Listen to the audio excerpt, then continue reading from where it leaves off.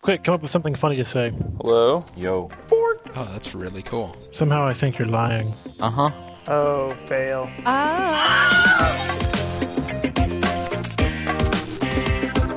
Bad Philosophy.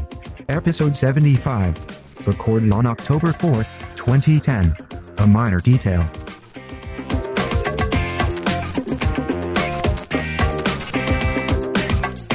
Hello everyone, welcome and one to Bad Philosophy, upsetting the balance of reality one rabbit trail at a time. We are back for episode 75, everybody, 75. We have made it 3/4 of the way to 100 episodes. Just a few more and, we'll be centenary episodians or something like that. Well, if we get on a week like originally planned, we almost would be there by now. Yeah, we should. It's been 2 years, so yeah, we're 2 years to 52 weeks. Even if we take 2 weeks off every year for like holidays, we would have hit 100 by now. We should have, yeah. Now, so we're sort of in like episode debt, and we could pay it back by like having multiple episodes a week, but I think we would probably die. I don't know if we have enough to talk about. No, yeah, I was going to say, I don't think there's enough interesting thing that happens in a week for us to break. Yeah. We would have to, just make shit up, which, we do anyway, but... Anyways, so as you can hear in the background there, Kevin Saunders is joining me all the way from Oxford, Ohio. I'm in the background? There's just two of us. No, you're... Sorry, Kevin, Freudian slip. You're definitely in the foreground. It's you and me. We don't have anybody else on the show. So unless you're doing a monologue and I occasionally pipe in... That would be put me in the background, but that's really more the thing that I do, where you occasionally pipe in as I go on long Kevin. Well, Kevin, you know what's important? You're in the foreground of my heart. Always. Now, you hear that, ladies? He's mine. Now, what is in the background is the wonderful stylings of the Starbucks of Georgetown, Texas. So, if you do occasionally hear an espresso shot being pulled, or someone having a lively conversation in the background, that is, another patron or a barista. So, bear with it. That reminds me. Because my mother likes to know things about you, Stephen, and listens to this regularly. Yes. Can you verify, do you live in Austin or do you live in Georgetown? I live in Georgetown. I live in the Austin area. And for all intents and purposes, I live in Georgetown. That's fine. I don't really care. But she's asked me more than once. As far as anyone who's never heard of Georgetown cares, I live in Austin. As far as anyone who's heard of Georgetown cares? Who hasn't heard of Georgetown? Who hasn't? 'Cause I've heard of Georgetown. I know where that is. A friend of mine's girlfriend went there, but then they broke up. Right. And so, she probably still went there after that, but I didn't know as much about it because, that's how it goes. Yeah, I consider myself an Austinite, but I'm a Georgetownsman. But you're lying. As well. I have dual citizenship, if that counts for anything. That's not how that works. I'm pretty sure it isn't. Anyways, so this past weekend, a movie of epic proportions launched, dropped, premiered, whatever. Actually, it didn't premiere this past weekend. It premiered for everybody else. It launched at the New York Film Festival, which nobody cares about. Last week, but this past weekend, The Social Network, aka the Facebook movie, came out in theaters nationwide, and I saw it on Friday afternoon at the Alamo Drafthouse here in Austin. I was first in line, actually, for the because sold you're out. A nerd. Hey, it was a sold out showing, man, 7:45. So I figured, hey, I'll get there early, and it paid off. I was there right before the next guy in line who got there around 5 minutes after I did, and was carrying a copy of Earth, the book, from the Daily Show. So we struck up a conversation about that, and for those of you who do, you'll know what I'm talking about. But it was great. So I had a good time watching it. It was a very entertaining movie. My first Aaron Sorkin stuff in a while. I haven't seen much of The West Wing in a few years, and have never watched Sports Night, which, according to you, Kevin, is a fantastic show. Best half-hour television show of all time. It's on my list. It's on my short list. Oh, and I've just gotten... I try to think of a better one, and I cannot. Well, Maybe Kiki can think of a better one because she just showed up, so we're going to give her a call here. Have her join the show. Hey, Hello. Kiki. How's it going? Hi, Kiki. Hello. So we just started the show about 2 minutes ago. We were just doing introductions, so good timing. Yay. Yay. So Kiki Cannon joins us from the Chicago area. What's up, Kiki? Oh, you don't want to ask that today. Let's Okay. just move on with the topic. So yeah, my first Aaron Sorkin stuff in a while. Not my first David Fincher stuff in a while. I recently watched Fight Club again, and it's Does that movie hold up? It does. There's a lot of, especially after you know that there are like frames inserted randomly when. Yeah.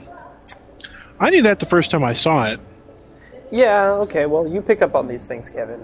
Not all of us can. Well, be no, as I read brilliant. about it on the internet. I mean, I didn't pick up on it, but knowing it was there when it happened, I'm like, oh, that's one of those things. Yeah. Yeah. So I did not read about Fincher- it on the internet, and I still saw it. So Well, good for y'all. So Fincher directed, Sorkin wrote, and the two of them together made an amazing movie. Really entertaining from start to finish, beautifully crafted story, witty dialogue. I think this is probably going to go down as one of the greatest movie lines of the year. But and by the way, I just want to say right up here up front, there are going to be spoilers galore in this episode. We're pretty much going to talk about The Social Network the whole time. Yeah, but So you if know what? I mean, it's we do that. not like most of the things in it are surprising.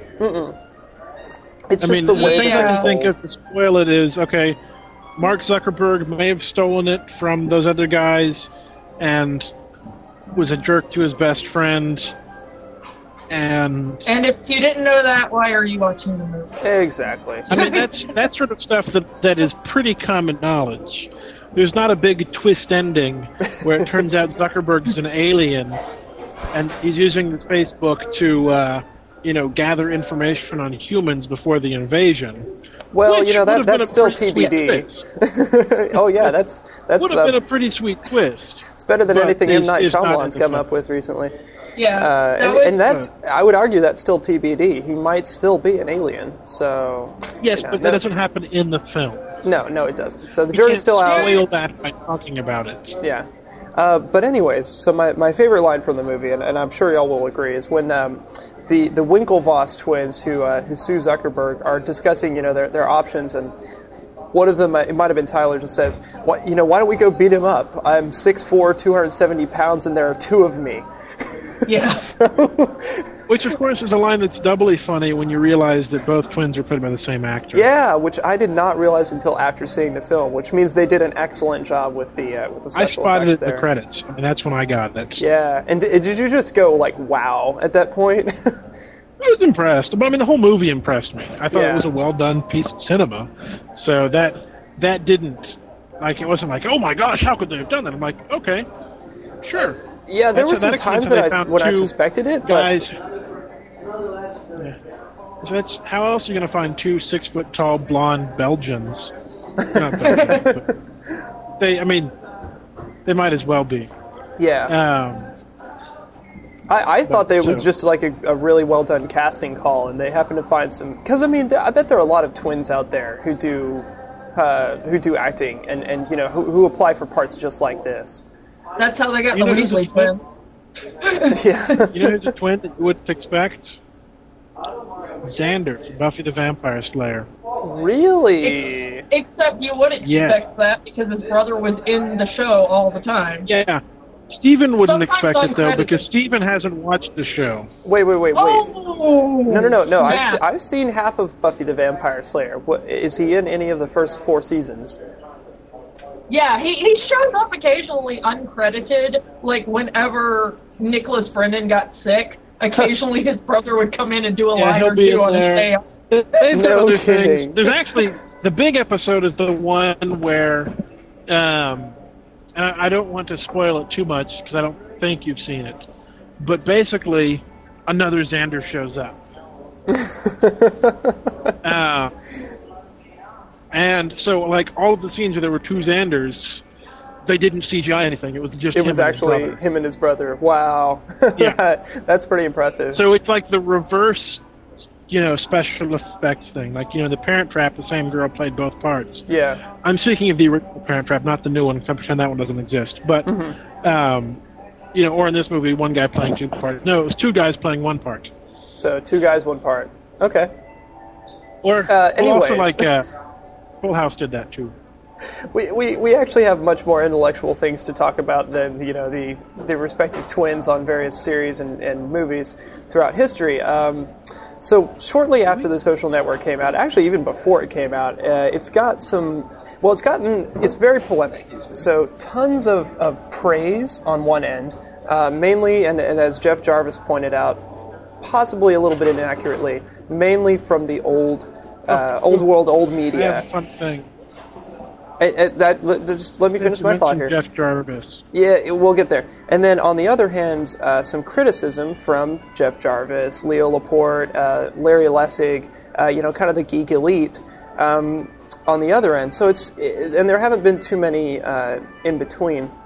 Well, now, that's not to say that Jeff Jarvis, Larry Lessig didn't enjoy the film as a film, but they criticize it sort of as a... how did Jeff Jarvis put it? A revenge on the revenge of the nerds. So like old media striking back against new media, which I don't agree with entirely, and I'll talk a little bit about that here in a minute. But Kevin, you had a point? Well, I just sent you a link. Okay. A shout out to Tom Brazelton, who writes one of my favorite comics about movies, Theater Hopper, who I've recently been responsible for Kiki following on Facebook or Twitter. So, yay that. But anyway, his most recent blog post talks about Jeff Jarvis and makes the guy come off as a jerk. Hold on, I sent you the wrong link. Yeah.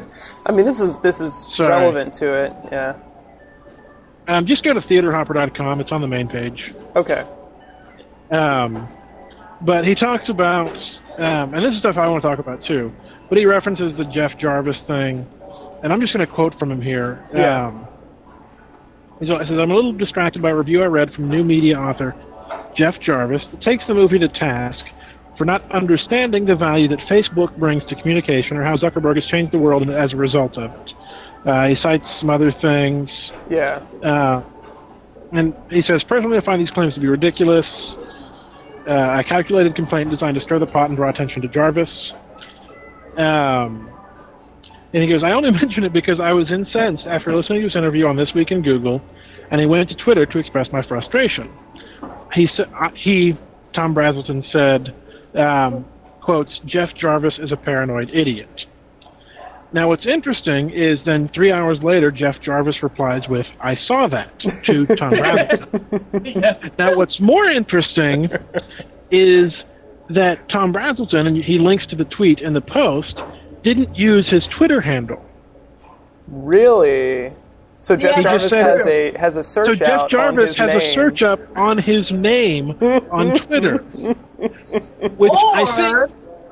Or, more likely, because this is what immediately comes to my mind, they have some friends in common, and somebody was like, hey, Jeff, did you see what Tom said about you? I don't know. Well, I do that all the time. But I think it would be funny in the first sense, because then it would just confirm what Tom Brazelton said. I agree. For comedy, it's more hilarious. Yeah. Because only paranoid idiots have searches out on themselves. Yeah. Well, it's like how... I mean, it makes him come off very, And Jeff Jarvis is all about the, like, we live in public or living in public or whatever.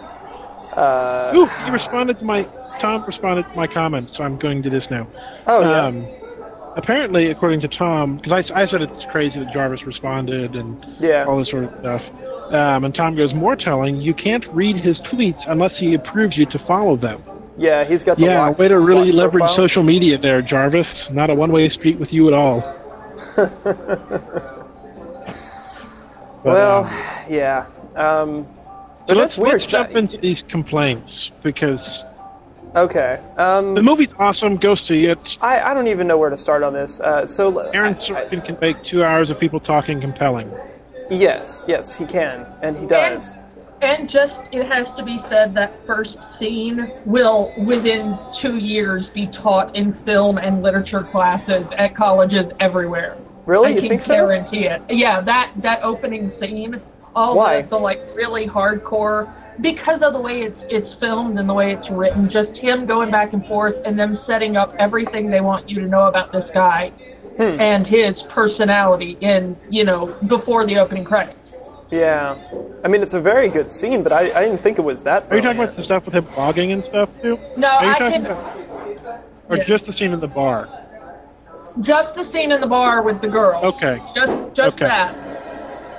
That Because, that is going to be dissected in film classes everywhere, I can tell you. Because the live journal posts, and I have the link around here somewhere, are actually taken almost verbatim from his actual live journal. Yeah. I mean, the comments about, like, the comparing to barnyard animals. Yeah, and, comparing to farm animals and stuff like that. And, That's and all her cup taken. size? Was that actually posted on there? Like, That wasn't in there. The only thing Okay. that wasn't mentioned was her bra size. That was thrown in, but he did call her a bitch, although it wasn't the same girl. They used a fake name. yeah. Yeah. but almost everything else was taken from his blog, his live journal. So, and this is, I mean, I guess this is a relevant time to talk about the historicity of the film. And this is one thing that Jarvis and Leo Laporte both had a problem with. It makes a lot of shit up. Probably most egregiously the fact that Zuckerberg has had the same girlfriend since before he made Facebook. And one of the primary motives for him building Facebook in the film is the fact that he doesn't have a girlfriend and can't get one, and wants this one girl that is in the first scene. I disagree with your second half of that statement. I don't think that's the primary reason. Evident. Well, maybe not the primary reason, but one of the reasons. Remember in the club scene when he's talking to Sean Parker, and Parker relates the thing about the girl. I understand why you're saying that. Yeah, I understand the reasons, but I don't think and this is a problem, and it's not a problem like that I have, but this is where people are getting they're getting their problems. That this whole thing, the movie's called The Social Network, and that would lead you to believe that it's about Twitter. What? Facebook. Okay. Sorry. My brain just stopped. I think I might have almost achieved enlightenment there, man. That was like a movie's Zen called The Social moment. Network, and that would strongly lead you to believe that it is about Twitter. Damn it, I did it again! What the hell? Okay. You're getting as bad as more time. show intros. Oh, man. There's a point I'm trying to make here, and if I can get the first sentence out, the rest of it should be okay. You're just kicking yourself in the balls right now, man. You have nobody to blame. It's called The Social Network, which would make you think it's about Facebook. But the movie's not about Facebook. The movie is about friendships and power plays, and these characters, not even historical people, because I don't care if they're real people or not. These characters that are excellently crafted, and the relationships they have, which makes the movie's name fit a lot better, because it really is about this network of people that are all connected, but isn't about the social network that you thought it was about. Yeah, and see, I wonder about that, though. I wonder if Sorkin really put that much thought into it, because I don't remember if it was in the New Yorker bit or somewhere else, but he kind of says that there was sort of off the cuff him calling it The Social Network. Like, it was almost tongue-in-cheek for him to just name it something so bland. Or maybe that's how Jarvis and Laporte perceived it. I don't know. I think it's maybe not the best title in the world, but now that you say that, Kevin, I can see that angle.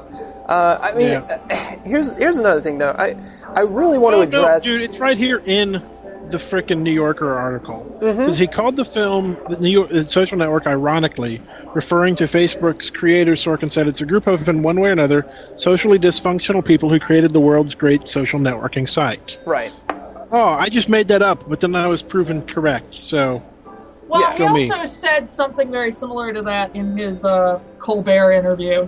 which was also very telling. Oh, he was on Colbert, Aaron Sorkin? Yes. I'm going to have to find this. Yeah.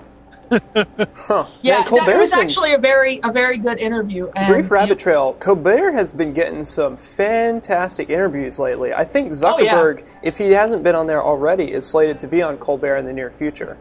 Oh, that could be interesting. So, and obviously the movie is going to be a topic. So, yeah, that could be really fun.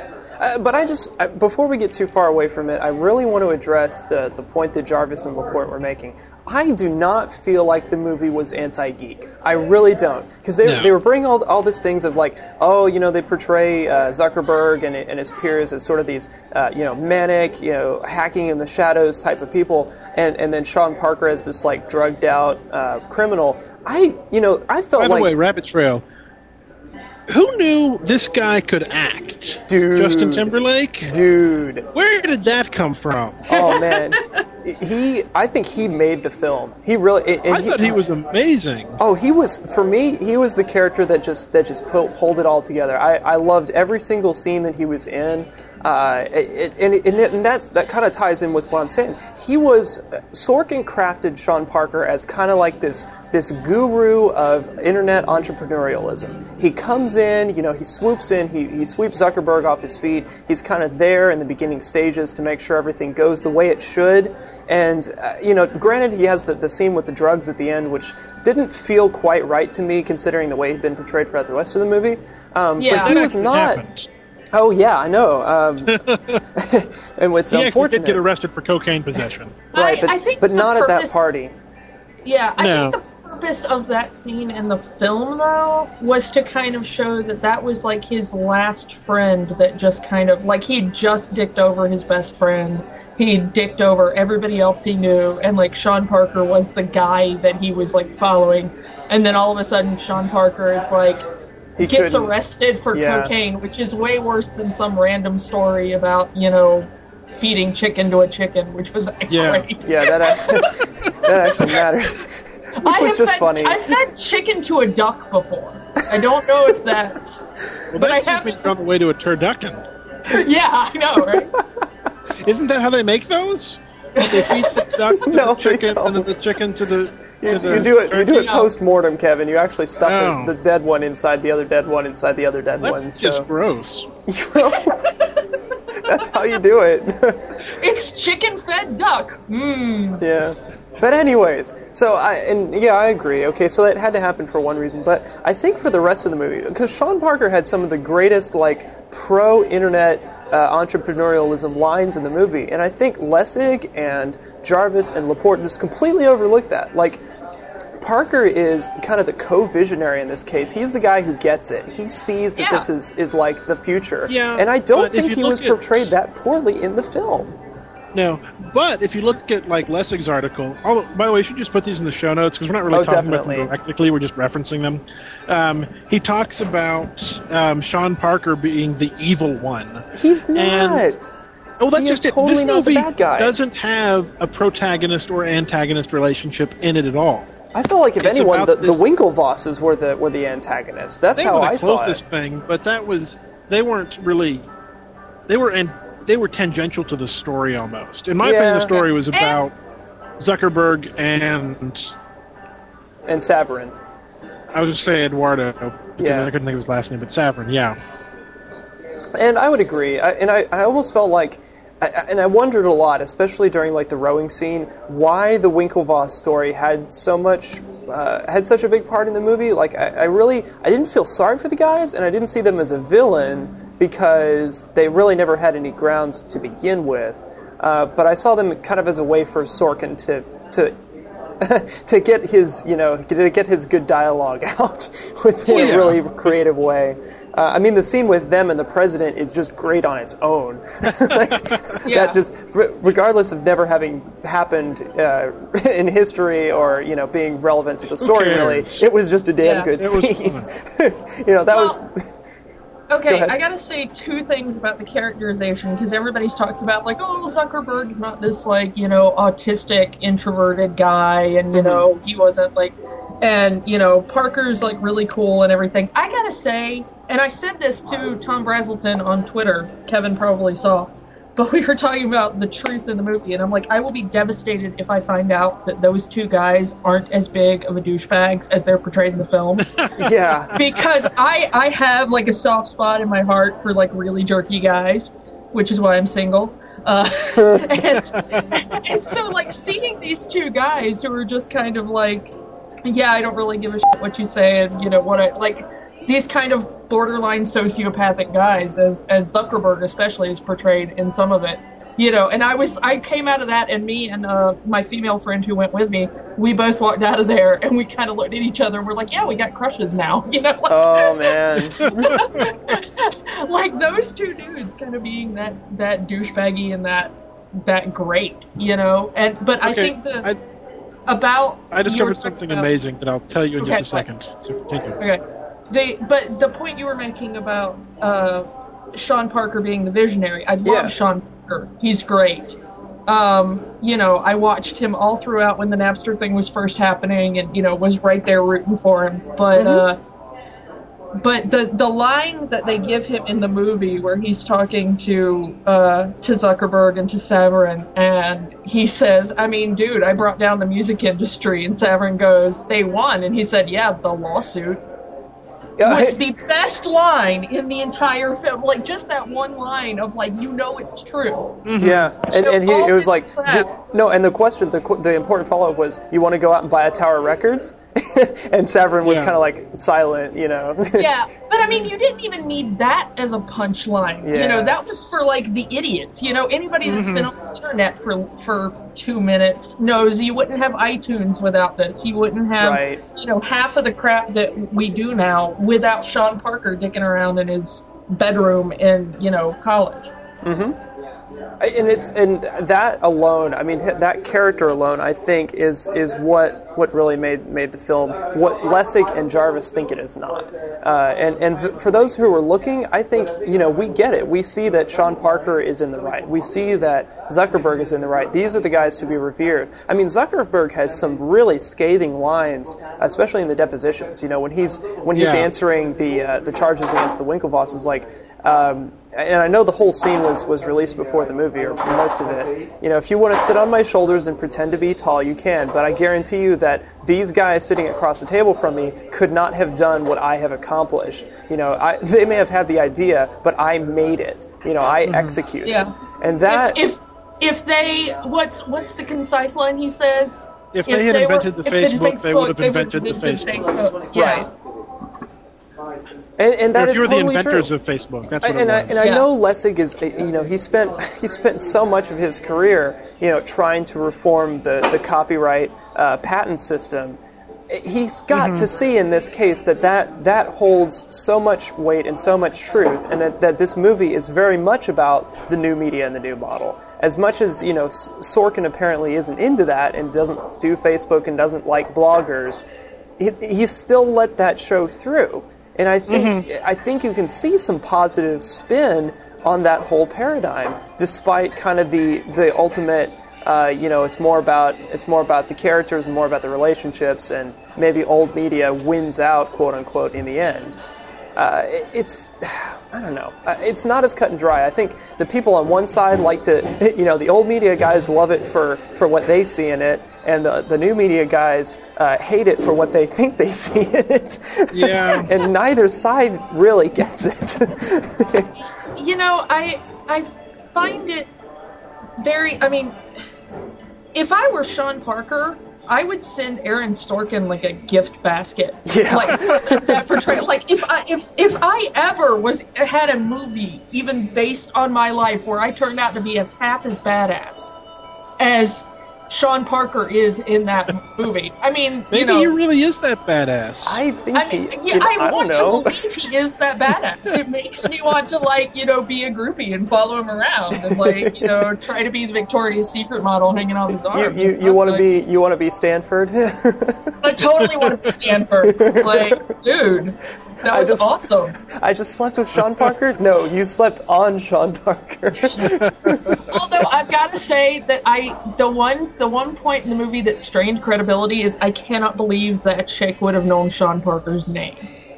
Yeah. know Sean Parker's name. Yeah, that. Well, granted, this was 2004, right? So this was kind of closer to when all those lawsuits I were going never on, knew Sean so. Parker's name. I did. I knew of Sean Parker. I didn't know what he looked like, but I knew Sean Parker I Napster. knew were the in my head. Napster Okay. guy. The proof that Sean Parker is at least half as cool as he is in the film is there is a bit that you can YouTube it, I'm sure, from the year that the lawsuits were going on, and he was a presenter at the MTV Movie Awards or Music Awards or something. And he was with the guys from Metallica, who were the first people to sue him, and they paired him up to present some award with these guys because they wanted to stoke the fires and get controversy. Yeah. So Sean Parker walks out in a Metallica T-shirt, like an old beaten up Metallica T-shirt. And he walks out and he goes, "Hey guys, like my T-shirt? I borrowed it from a friend." And it's the most F you kind of moment. And the dudes from Metallica were just back onto teleprompter quickly. We don't know what to do here. Yeah. He just walked out and in one note just zinged them, and everybody was just laughing. Also, I have the thing I wanted to mention earlier when we were talking about the Winklevoss twins. That just it makes me laugh, but then kind of not. Mm-hmm. If you Google Winklevoss twins, which I did because it was fun, you get sent to either Cameron Winklevoss on Wikipedia or Tyler Winklevoss on Wikipedia because they have their own pages, which is kind of fun in and of itself. What's even better is that there is at the top of each of those pages, it says, "It has been suggested that this article or section be merged with the other one." That's awesome. So, while I like the idea of having them have their own separate pages, they're different people. That's that's fine. But then I suspect that some of the stuff with the movie has recently encouraged this sort of, mixing of the two of them and merging their pages together. I don't know how the one page will be called Winklevi. Yeah, the Winklevi. Winklevi.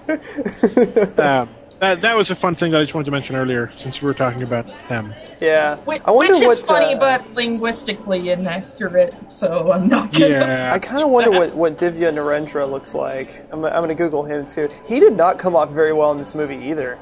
I mean, he really. If there was Narendra. If there's an antagonist in this film, it is Divya Narendra. Yeah, he was the one kind of in the middle trying to get everybody to... Yeah. He did come off as kind of a prick. Yeah. And he actually looks like a... Yeah. Yeah, and that he looks more like himself. Mm-hmm. I think that was one of the closest of the actor choices. Yeah. And they definitely got the outfit right. The kind of sweater over button down. Yeah. Look. Yeah. That's wow. So let's talk about the film a little bit. So story wise, what have you been doing? Well, not necessarily the real people, but the film and the composition of the film itself. Obviously, historicity, thrown out the window. There are a lot of things that Sorkin just made up to make the story work. What did y'all think of the whole Eduardo Mark Zuckerberg dichotomy thing? I mean, was it sort of was Eduardo the tragic hero? Was he the victim? Was Zuckerberg the tragic hero? I know Sorkin says Zuckerberg becomes the tragic hero in the last 5 minutes of the film, but what is he for the other 175 minutes of the film or whatever? See, I don't think it's either of those. I think it's a friendship gone awry. Okay. I think it's I didn't than feel sorry, that. dude. I did not. We were given very few reasons to feel sorry for Eduardo. I felt like I did not have any sympathy for him. I felt like we were kind of forced into feeling sorry for him when girlfriend burned the scarf, but I didn't really like her anyway. So good for him. I didn't care about that. I felt sorry for him when he went from owning 36% of the company to owning less than 0.1% of the company. And I felt like the motive for that action was not really well presented. Why did Zuckerberg do that? I don't care what the motive for that was. It's basically a guy who he had been with since the beginning getting kicked out. Yeah. And the fact that there wasn't ever a strong motive for that was made clear was, I think, more of the problem. So that's why I felt sorry for this guy, because it was shocking. Yeah. And probably not something he would have agreed to. But he did, he signed the papers. Yeah, and so he made a mistake, and he was stupid. Right. That doesn't mean you can't feel bad for him. I feel bad for him for being stupid. Yeah. I mean, okay, I hate to sound like some horrible bitch or whatever, but, like, dude, if you don't read your own legal paperwork, like, what did they teach you at Harvard? Yeah, and he's... Seriously. I mean, he's one of the more educated guys, right? He's the, economics major? So he should know to read the fine print, for crying out loud. Economics majors don't know anything about business. Yeah, here's the thing that you're not going to feel so bad for Eduardo Saverin. According to Wikipedia, he's got $1.3 billion in the bank. Really? So I don't feel bad for him as a person. I feel bad for the made-up character on the movie. I hate to say it, but Yeah, he's not that bad off. I mean, emotionally, it probably was pretty bad for him. But and didn't Sorkin say that most of his material came from Saverin? I don't know. Most of the material from the book that the movie was based on came from Saverin. So it's obvious that he's kind of a focus of film then. Yeah. Yeah, they settled the lawsuit and he got 5% back. Right. So he went from 7% to 5%, so... No, he started with 30%. Yeah. That wasn't made up. Mm-hmm. Yeah. He went from 30 to 5 by way of 7. Okay, it says, like I said, this is just according to Wikipedia, but apparently he was down to 7% when that happened, and he went from 7% to 0.03. Yeah. So I don't know what happened in the interim between the 30 and 7% that he chose not to sue over, but, Well, anyways, compositionally, I still think the film was fantastic for many reasons. But it's not Citizen Kane great, as a lot of people were saying. Especially on the old. I've never been able to make it through Citizen Kane. I am the biggest film buff in the world. I cannot make it through Citizen Kane. Word, Kevin. I have not seen it either. So I don't know what. I haven't tried, so I can't compare it to Citizen Kane. I can compare it to Dude, Where's My Car? Which is the Citizen Kane of stupid stoner comedies. That I still haven't seen, which I'm kicking myself for. Yeah, I know. In all honesty, Dude, Where's My Car is one of those movies that people either love, like me, or completely hate and are repulsed by. And I can understand both opinions. I'm just on the side that, makes me laugh. Because it's a fun movie. Oh, I do want to say, there were some moments of the film that I got genuinely excited about, like got chills. And it was mainly the kind of the building of Facebook montages, where you see kind of the background, the prototypes for the different pages, and you go, man, that's probably about what it looked like. Did you? Well, I'm sure it is. I'm sure it's pretty accurate.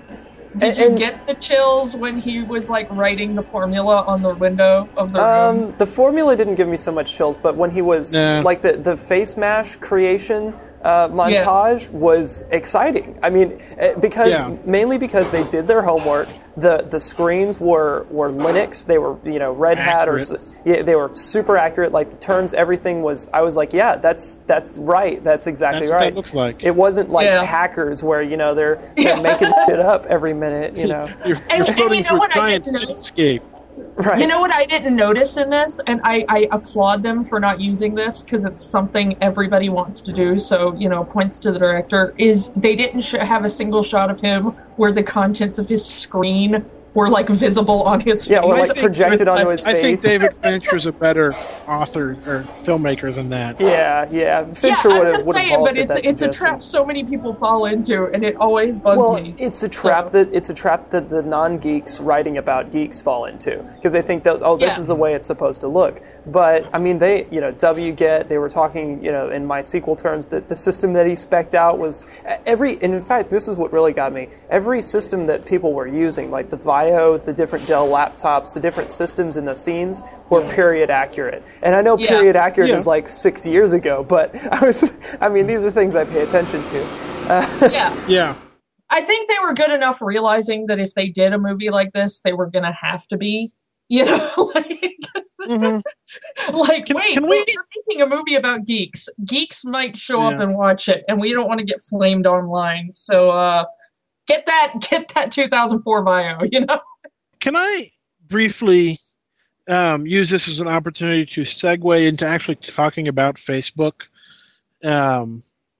Because the movie has brought up something to me that's kind of been in the back of my mind for a while. And I just want to talk and or rant about it, which is the idea that originally Facebook was built on this exclusivity model. Yeah. When I had gotten to Texas Tech, A, it wasn't even that old. B, it was still called The Facebook. And C, you had to have a .edu email address to get in. Right. And while the site even had been long enough around for me to consider it, it didn't feel like something that I would have kept going with after college. Yeah. Because it was still very much geared around this college lifestyle. Your classes were listed on your main profile pic. You had to update what classes you were taking every semester. And I almost, and I've written about this in the DT before, I missed that type of social network that was, it was about college, only for college students, and an internet extension of the college experience, which is exactly how Zuckerberg describes it in the film, and probably how he anticipated it would be in the beginning. And that's not what Facebook is anymore. It's, an extension of the lifestyle experience, which is so much Facebook is different. 2D Second Life. Yeah, pretty much. So it's one of those that it's kind of like I miss that. If someone invented the Facebook, an exclusive college social network today, I won't say today because I've graduated, but, if I were a freshman going into college, I would sign up for that. I would keep that account maybe as a subset, like I tie it into my Facebook account maybe, but having that kind of a social network would really be valuable to me, because it was exactly those sorts of tools that made it appealing to me when I first signed up for it, when it was about courses, and it was about matching up with people who are in your class and being able to organize study groups, and finding people to do homework with. Yeah. And now you can do that through Facebook, but if you post hey, everybody in bio 3102, I need help on this project, your mom can see that. And how relevant is that going to be to 70% of your friends? I've said it before and I've said it again. My mom and I are not friends on Facebook. my dad and I are not friends on Facebook. Okay, bad example. I know y'all are all hip and aren't doing that sort of thing. Well, no, I'm just going to say, blanket out there to anybody who may be going through this. My father and I have come to a very good internet arrangement, which is the arrangement I suggest that anyone forms between parents and kids online. Which is, if you say, if I say, hey, I did something and it's up on YouTube, my father goes, may I go and look this up? When I told him that, when I first started doing BF with you guys, he was like, is this something I can listen to? He gives me that out for me to go, yeah, it's boring, it's philosophy, you don't want to listen to it, it's, whatever. Right. Except I wouldn't have said about philosophy because my dad loves philosophy, but I forget it's what I told him car about. Repair. But, yeah, it's like something it's like It's like Car Talk on NPR, but not as funny. Yeah, except he loves car talk, but whatever. But he likes everybody loves Car Talk. Oh, anyway, of course. but the good news is that I think that's the best relationship going forward with these kind of social networks, is to basically just keep that bit separate. But it's, then if I tried to do that with my parents, because there are so many good things that come about it as a result of it as well, and it's really hard to separate the different social spheres in Facebook. It's really all or nothing. You can't do it with friends lists. You can't do it with groups. You can't do it with like pages. There isn't a way to have those exclusive social circles in Facebook. For that's me, what they need. That's what they need. Is right. Facebook definitely needs to go back to the, hey, can you only show me this group of people in my newsfeed? And not just different privacy settings for them, but almost like different Facebooks for these different groups. I want to be able to show certain people a given profile. Yeah. And not others. Hold on. I mean, you can have multiple. My phone started ringing at the same moment, so.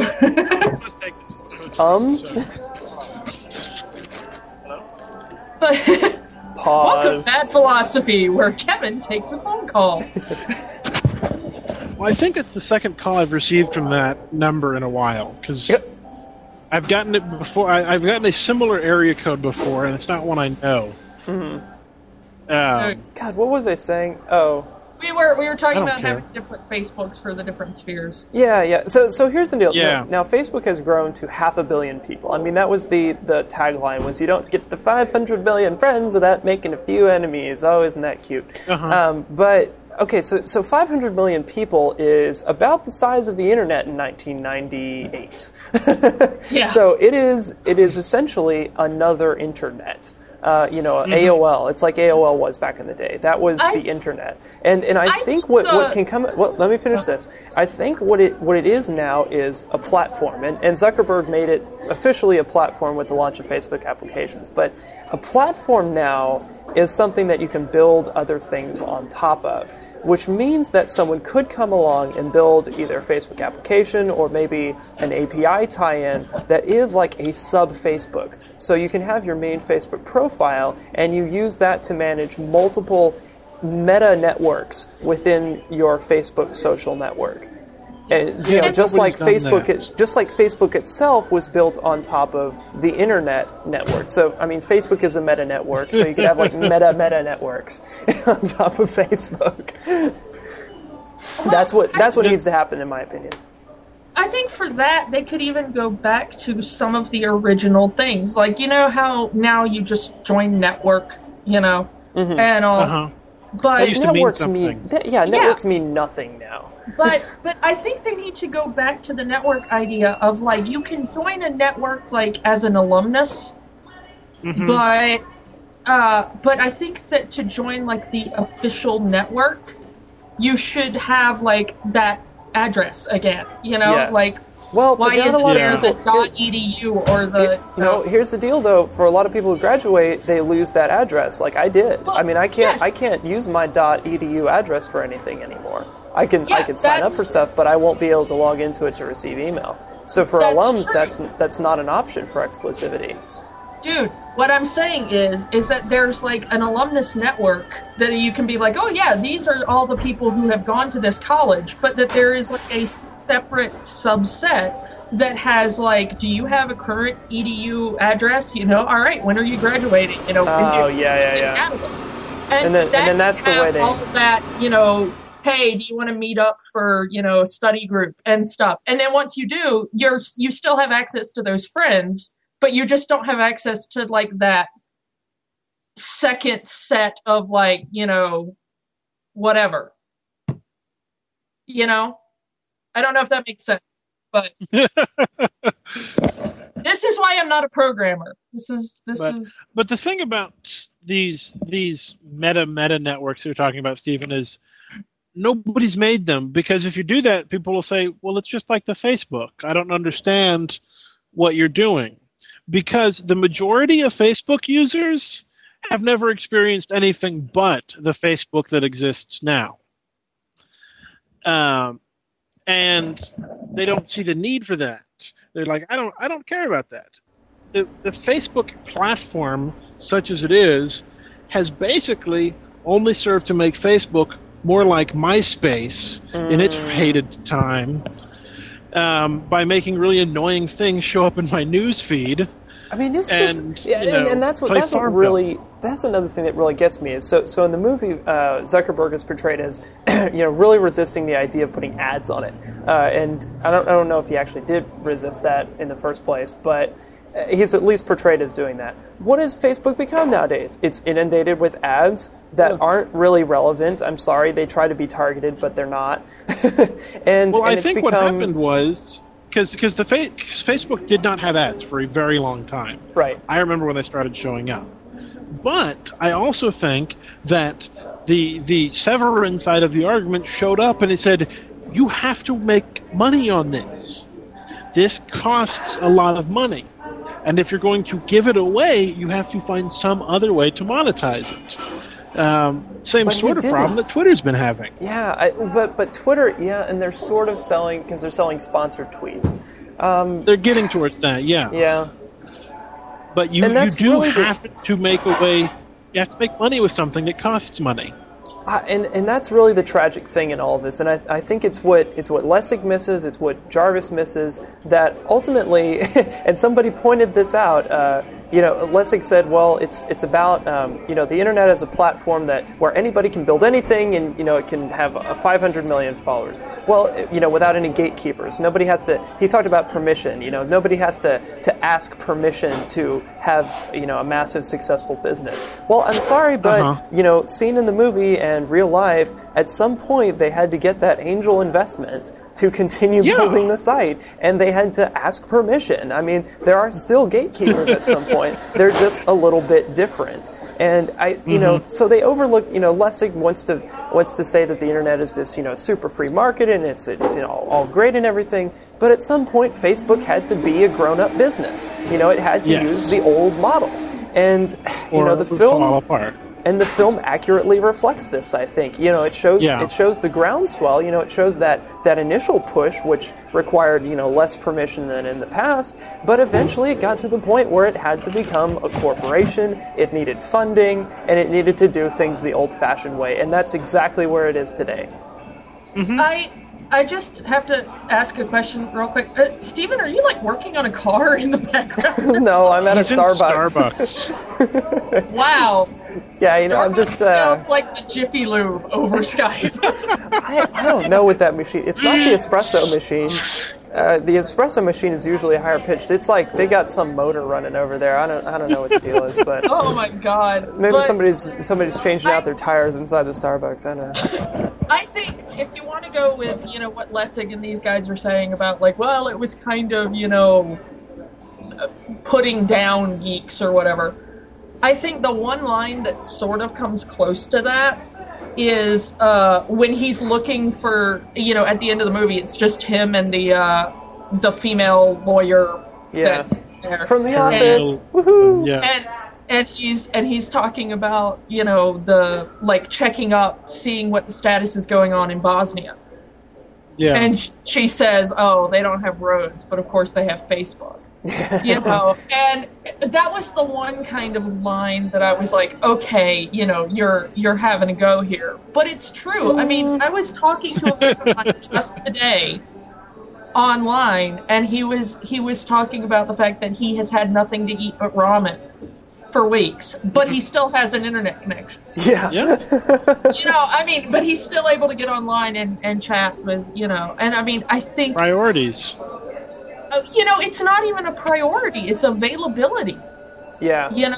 Once you own a laptop or, a Wi-Fi and a Cantenna, you can pick up free Wi-Fi, almost anywhere if you're in a reasonably populated area. Well, it's sort of like most of Africa. There are thriving cell networks, and everybody has a cell phone. But, we're talking in areas where there aren't roads and there's very little arable farmland. And most people live in abject poverty, but they have cell phones. I mean, they have cell phones without having the ability to charge them. Yeah. But they have cell phones. Why that is? I mean, logistically, it's easy to see why that exists. It is so much easier to build, a $10,000 cell tower, that covers an area. Than to lay asphalt. Yeah, you lay $10,000 worth of asphalt and you've got like a mile of road. Right. And so I totally understand that. But what it is about connection and networking. I mean, that goes back to the initial concept. Is it's getting people communicated in social networks. Social networks have been around since the dawn of time. A tribe is a social network. In this case, it's just taking that model and putting it on the internet. It's a natural evolution of the human species, and like Zuckerberg said, somebody was going to do it eventually, and it just happened to be me. So I'm not opposed to it in that sense, but I think we could spend a whole nother hour talking about just the philosophies of social networking and how it's kind of evolved through Facebook. Privacy stuff aside, just the way that it's changing. It's not just an extension, it's not just an internet manifestation of how we already network, it's creating new ways that we network. And the film kind of touches on that a little bit too, where his girlfriend is like, why are you listed as single on Facebook? It's like, well, I never changed it, but that becomes a bone of contention. There was Again, a great... I've been listed as single on Facebook for the past 11 plus months when I haven't been. And there was this wonderful. I don't exactly. I wish I'd known the name of this video, but the Alamo Drafthouse usually runs like relevant clips in their pre-roll. Not previews, not anything sponsored, but in this case, it was a bunch of YouTube clips about Facebook, and one of them was like this. Just somebody produced in a kitchen, somebody talking at the camera like they're talking to somebody else on Facebook. And it was all about like, oh yeah, I saw you writing on her wall. What was that all about? Don't you never write on my wall? And it's like 2 a.m. had a great time, and he's the first guy to respond. What are you talking about? Like what's going on here? It's a whole new social experience now as a result of this. And I think we're not even we're so close to it right now that there's no way that we can really look back and tell just how much is changing. But we are changing as a society so fast right now. In what the Facebook has done to the way we interact is just so monumental that I don't think we even appreciate it at the moment. And I think that will bear another film far in the future, maybe Sorkin, maybe somebody else, to just show that kind of the huge delta that is happening in this. I mean, come on, people. This was 7 years ago. 7 years ago, the Facebook did not exist. Less than a decade, and we have gone from then to, what is it? A 14th of the world's population is on this website. 1 in 14 people who live on the face of planet Earth. That is just... What did they say? If Facebook was a nation, it would be the 3rd most populous nation on the Earth. Right. I mean, that's China, India, Facebook. Yeah, they get more people than the U.S. Yeah. The U.S. only has about 300 million. 300 million, yeah. That is significant in more ways than the word can convey. Yeah, I mean, I gotta say, I owe Mark Zuckerberg a lot. Yeah. I mean, if it weren't for Mark Zuckerberg, I wouldn't be sitting here in an apartment in Chicago. Literally. It's not even a joke. When I got ready to move, when I graduated college, I went on Facebook and LiveJournal and Twitter, and I said, hey, I want to move somewhere. These are my, parameters for what it has to be. Tell me where you live and if I could come crash on your couch while I look for work. And the most people that responded to that were in Chicago. Cool. And one of them even bought me a plane ticket and flew me out and let me live in her house for 6 months, rent-free, while I looked for work and stuff. And none of that would have happened if I hadn't gotten on Facebook. I wouldn't be talking to you guys if it weren't for Twitter. If it weren't for Jonathan Colton's Twitter account, I would have never found you guys. Well, and just to kind of tie it... Go ahead. I mean, and it's something like, yes, I know Jonathan, and, you might have come up at some point in talking to him, but it's a lot less likely that we would have become friends and would be doing this show if Jonathan hadn't gone, oh, hey, people on Twitter might want to see this video. Right, you know? right. So, well, and just to kind of bring it back around to the film, I agree. I have so much more of an appreciation for what Mark Zuckerberg did. Accurate or not as the movie may be, I appreciate so much more what he did and that he did it now after seeing the film, and I want to go back and learn more about it. Like reading the New Yorker article was fantastic. I respect this guy almost to the same degree that I respect Steve Jobs in the way that, I mean, he has revolutionized the social space on the internet in the same way that Steve Jobs revolutionized the personal computer space. And I think we're just starting to appreciate that. And we'll see him as one of the greats. I mean, when we're looking back 50 years from now, it'll be Steve Jobs, Bill Gates, Mark Zuckerberg. Yeah. I mean, and I think it was funny just in the level of fame and the people who change our lives. I love that line where the dude at Harvard was like, man, that dude said that you could be the next Bill Gates. Who was he anyway? Well, it was Bill Gates. That was Bill Gates, yeah. Yeah. Which the guy that got to play him was brilliant really... voice double, because I got that immediately. Like, he didn't even have to get... I knew it was Bill Gates. When I was doing Basic, I was like, man, I had to explain that to my friend who was sitting next to me who has, like, coding and honest-to-God computer background. That was Bill Gates? She was like, who are they listening to? Because I was like, yay! She was like, who are they listening to? I'm like, it's Bill Gates, obviously. She goes, really? But I think that's the thing. Like, if you came across Mark Zuckerberg on the street, you wouldn't be like, oh my god, it's Mark Zuckerberg. Because you probably wouldn't recognize him. Oh, it's Jesse Eisenberg. Yeah, you'd be like, you look a lot like that Jesse Eisenberg kid. Which I actually... probably punched Did you see Zombieland? I love that movie. Which I actually think... I don't think Jesse Eisenberg looks that much like him. I mean, obviously they got the hair. They got the hair right, but the rest of him is totally different. Zuckerberg, I think, actually looks way more likable and personable than Jesse Eisenberg in this film. By all accounts, he is. Like, by all accounts, he's like a nice, funny guy. So. Yeah. Oh, and I was thinking back to like the interviews I'd seen of Zuckerberg, and I was like, he is not like this. So it's a caricature, and it's not even a good one, but it works for the story that's sort of constructed. Anyways, we're about at the 1 hour mark, so it's time to go ahead and start wrapping things up here on the show. Thank y'all so much. This is exactly what I was hoping we would come away with, and I've just really enjoyed discussing this monumentous movie with y'all. Do you think? One question before we go, because I don't think we've gotten anything on Formspring since the last episode. We haven't. It's sad. Yeah, come on, ask us questions, people. But do y'all think it'll win the Best Picture Academy Award? No. No? No. But No. I think Aaron Sorkin may win for writing. Okay. Yeah. I don't think it'll win Best Picture because geek movies so very rarely do. And I do consider this geek. Sorry, that was somebody else. See you later. See you later. See you later. Right. Bye, random person in the Jiffy Lube / Starbucks. It's the same thing. The oil is in the coffee. The coffee's in the oil. I think I just got the next $50 million idea. $50 billion idea. Jiffy Lube Starbucks. Jiffy Lube Starbucks.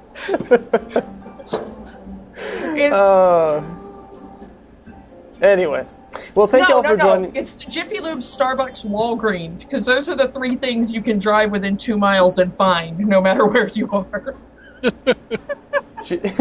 Jiffy Box? Jiffy Lube, Starbucks, and Walgreens, the three businesses that are just everywhere. I think Jiffy Bucks. I think Jiffy Bucks.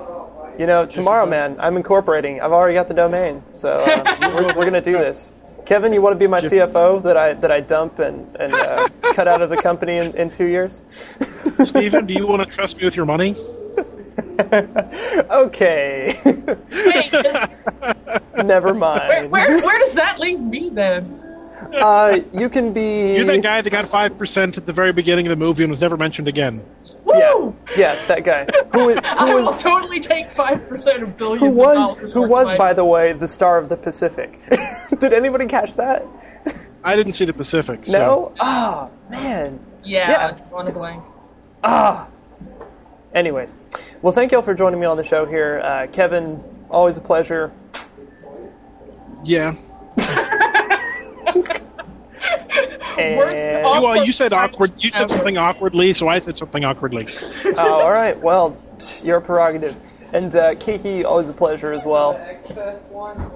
Oh. Yeah, sure. Equally awkward. All right, whatever. Twitter.com/KevSond, Twitter.com/VoiceOfKiki, and Twitter.com/BadPhilosophy. Of course, we'll have the links to the Larry Lessig article and the New Yorker article in the show notes. They're both fantastic reads, highly recommended, if you've seen the movie or not. And, maybe and to that comic, what was it one more time, Kevin? TheaterHopper.com. TheaterHopper.com. I'm going to start following him Shout outs to Tom Brazelton. Yeah, I like Tom Brazelton. We should get him on the show. I like his comic. Yeah, he's a good guy. Next movie time, we should totally discuss. Next movie. What else? What other big movies are coming out this year? Is there anything? Do we have anything to look forward to? Tron. Tron. No, not Tron. I am so all about Tron. Oh no. I'm not about Tron. I am so about Tron. It's not even funny. Yeah, have you seen the riff tracks that yes. Paul Storm and Jonathan did? How was it? It's really good. Everybody go buy that tracks. It's really great. Because I've actually rifftracks.com. Shout out to everybody. I've never seen Tron. I think the next one I'm buying is actually Jaws. The Jaws one is hilarious, and the Jurassic Park one as well. That one's got Weird Al, and it's just beyond hilarious. Oh man! Okay. And I'm kind of angry at the guys for making me buy High School Musical. Yeah, really I'm totally angry at the guys for making me buy all the horrible, evil films that I watched with my rip tracks. Yeah. Darn you and all that money I've spent. Oh, I wonder if I tag... Hey, shout out to Sean Parker that I can do that. Sean Parker, anyways, hero. I actually pay for the movies I watch. Anyways. Leave me in. He's trying to end the show, Kiki. Leave me in. Thank y'all so much for listening. It's been a blast, one of the best, and we'll see you next time here, everybody, on Bad Philosophy.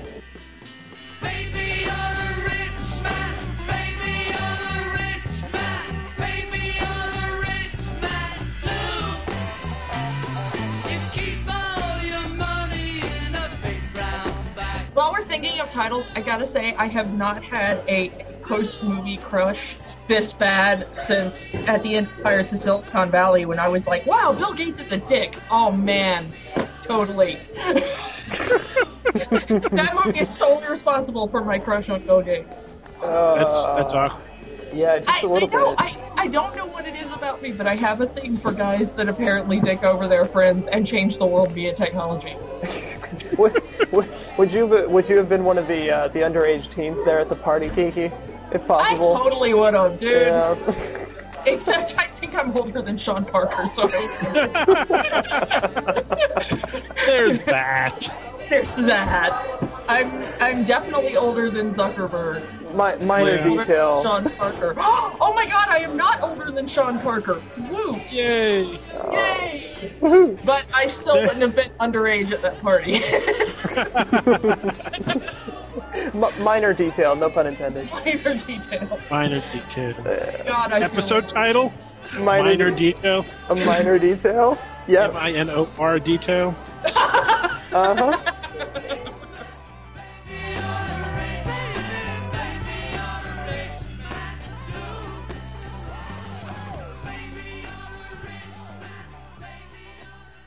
BadPhilosophy.com. Facebook us.